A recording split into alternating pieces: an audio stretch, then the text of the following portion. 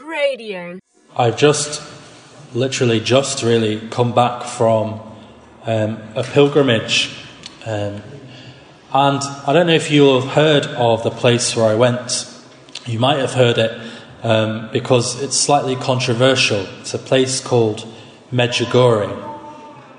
And just before I say anything about it, the status of Medjugorje with the church is that they haven't decided whether it's a genuine apparition site of Our Lady. That's why people go there, because some people believe that Our Lady has been appearing to 6 young children originally, and then still to this day, some of those same children are allegedly receiving visions of Our Lady. So it's become a place of pilgrimage which the church is investigating and has yet to make a pronouncement about.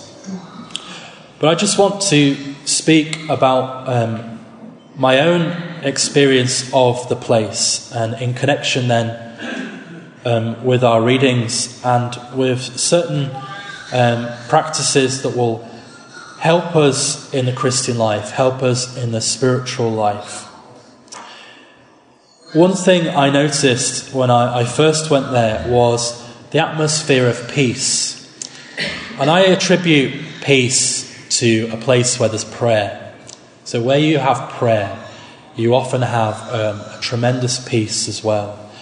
And one of the lovely things about the parish of Medjugorje is that there are lots of people going to confession, and lots of people going to the Mass, lots of people adoring the Eucharist, adoring the Blessed Sacrament. There's a great faith there, and that was there even before 1981, when the alleged apparitions started to take place. But one thing that you hear a lot about in Medjugorje is conversion, because you can meet many people who travelled there and had a huge conversion, and some people who travelled there with little or no faith, who travelled there very far from the church, and yet become restored through the sacrament of reconciliation and through the devotion to Our Lady that is there. And conversion is something that we should all be interested in. You know, conversion isn't just about that conversion maybe when we left behind a kind of checkered past of sin and we embraced faith for the first time. Conversion is meant to be something ongoing. Conversion is meant to be something continual. We go deeper and deeper into it. In Medjugorje, they talked about 5 stones. Why 5 stones? Well, it's taken from the biblical story of David and Goliath, that David, to slay the giant Goliath, took stones in his sling and threw them, launched them at Goliath and killed him. So the idea of these 5 stones is there are 5 ways to defeat the Goliath in our life. So for all of us, that's of course the devil. He's an obvious Goliath. But sometimes the Goliath could be an addiction. Sometimes the Goliath can be a character flaw. It can be anything. But whatever we struggle with in life can be our Goliath.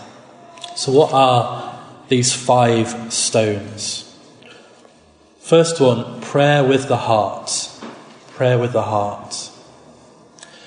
We often talk about prayer, don't we? We often say about the importance of prayer.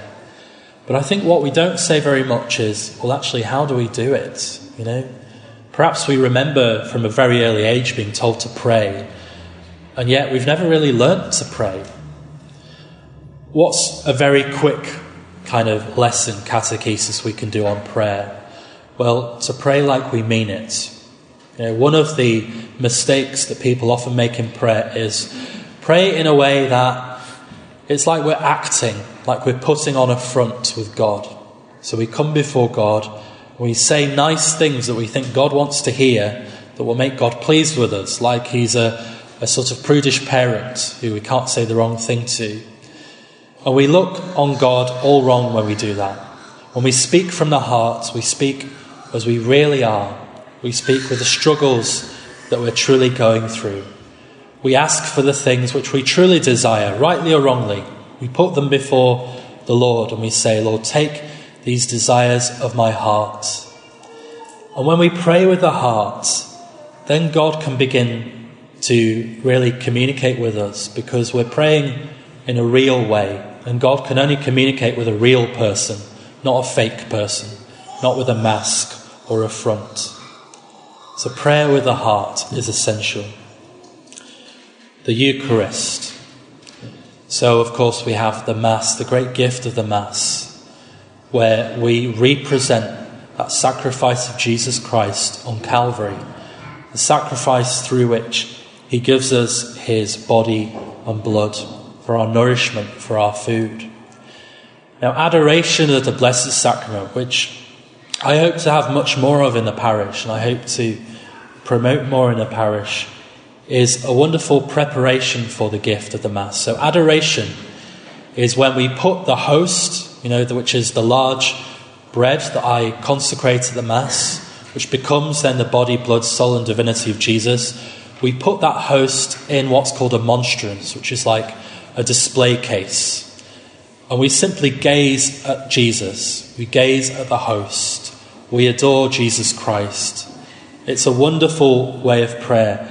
And it's a way that we can appreciate the gift of what we receive at every Mass, or what we may be able to receive, and be in the presence of Jesus Christ, the real person of Jesus, not some object, not some dead thing that we receive passively, but a real person who wants to enter into our lives and transform it.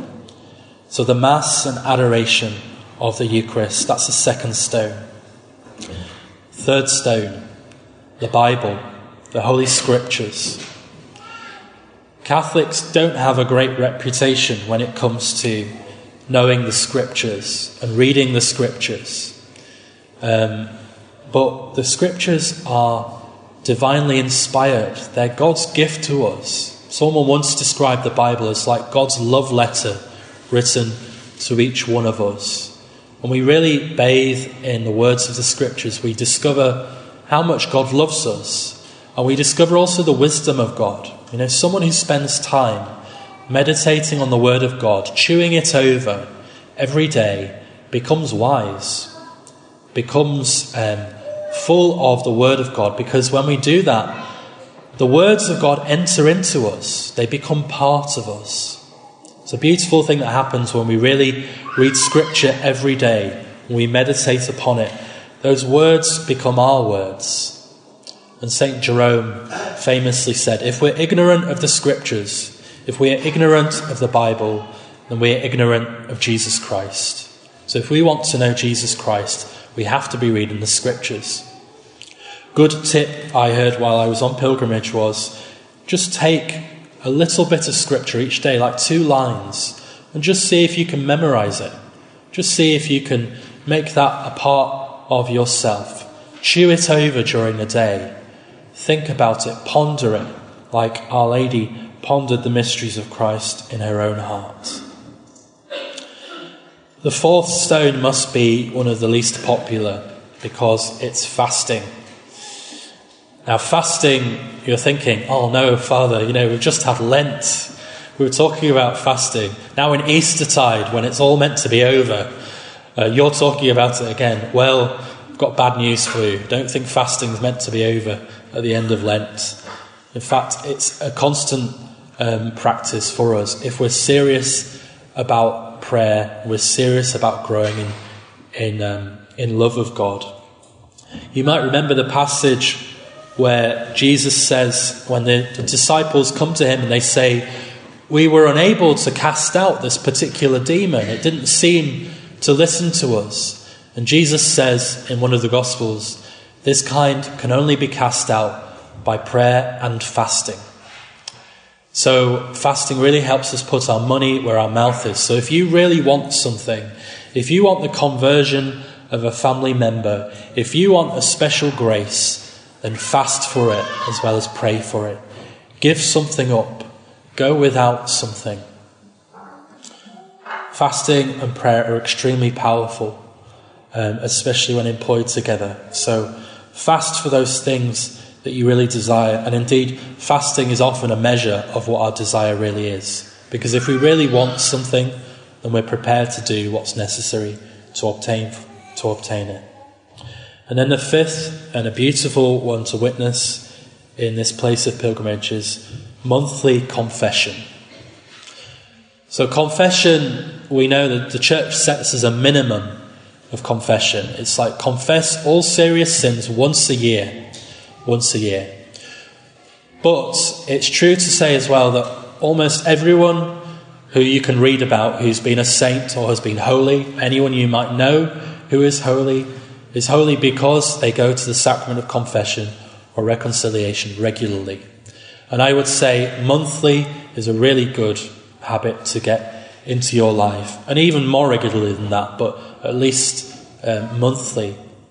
When we get in the habit of confessing our sins, when we examine our conscience regularly, we become aware of more and more that needs to be brought to God for his healing and for his restoration of us.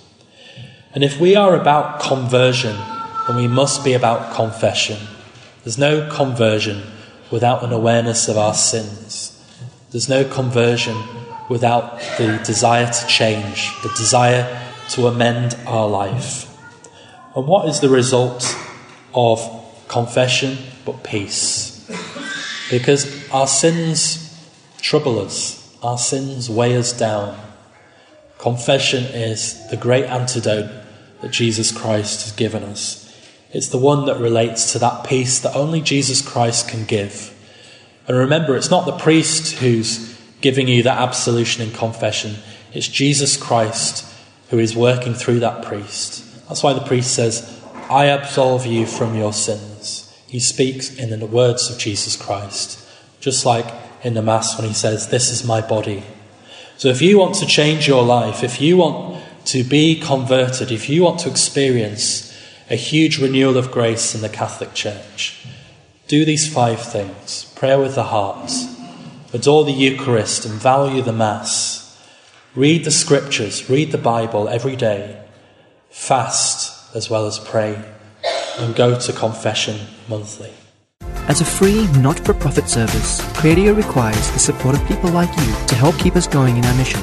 To donate, visit cradio.org.au/donate.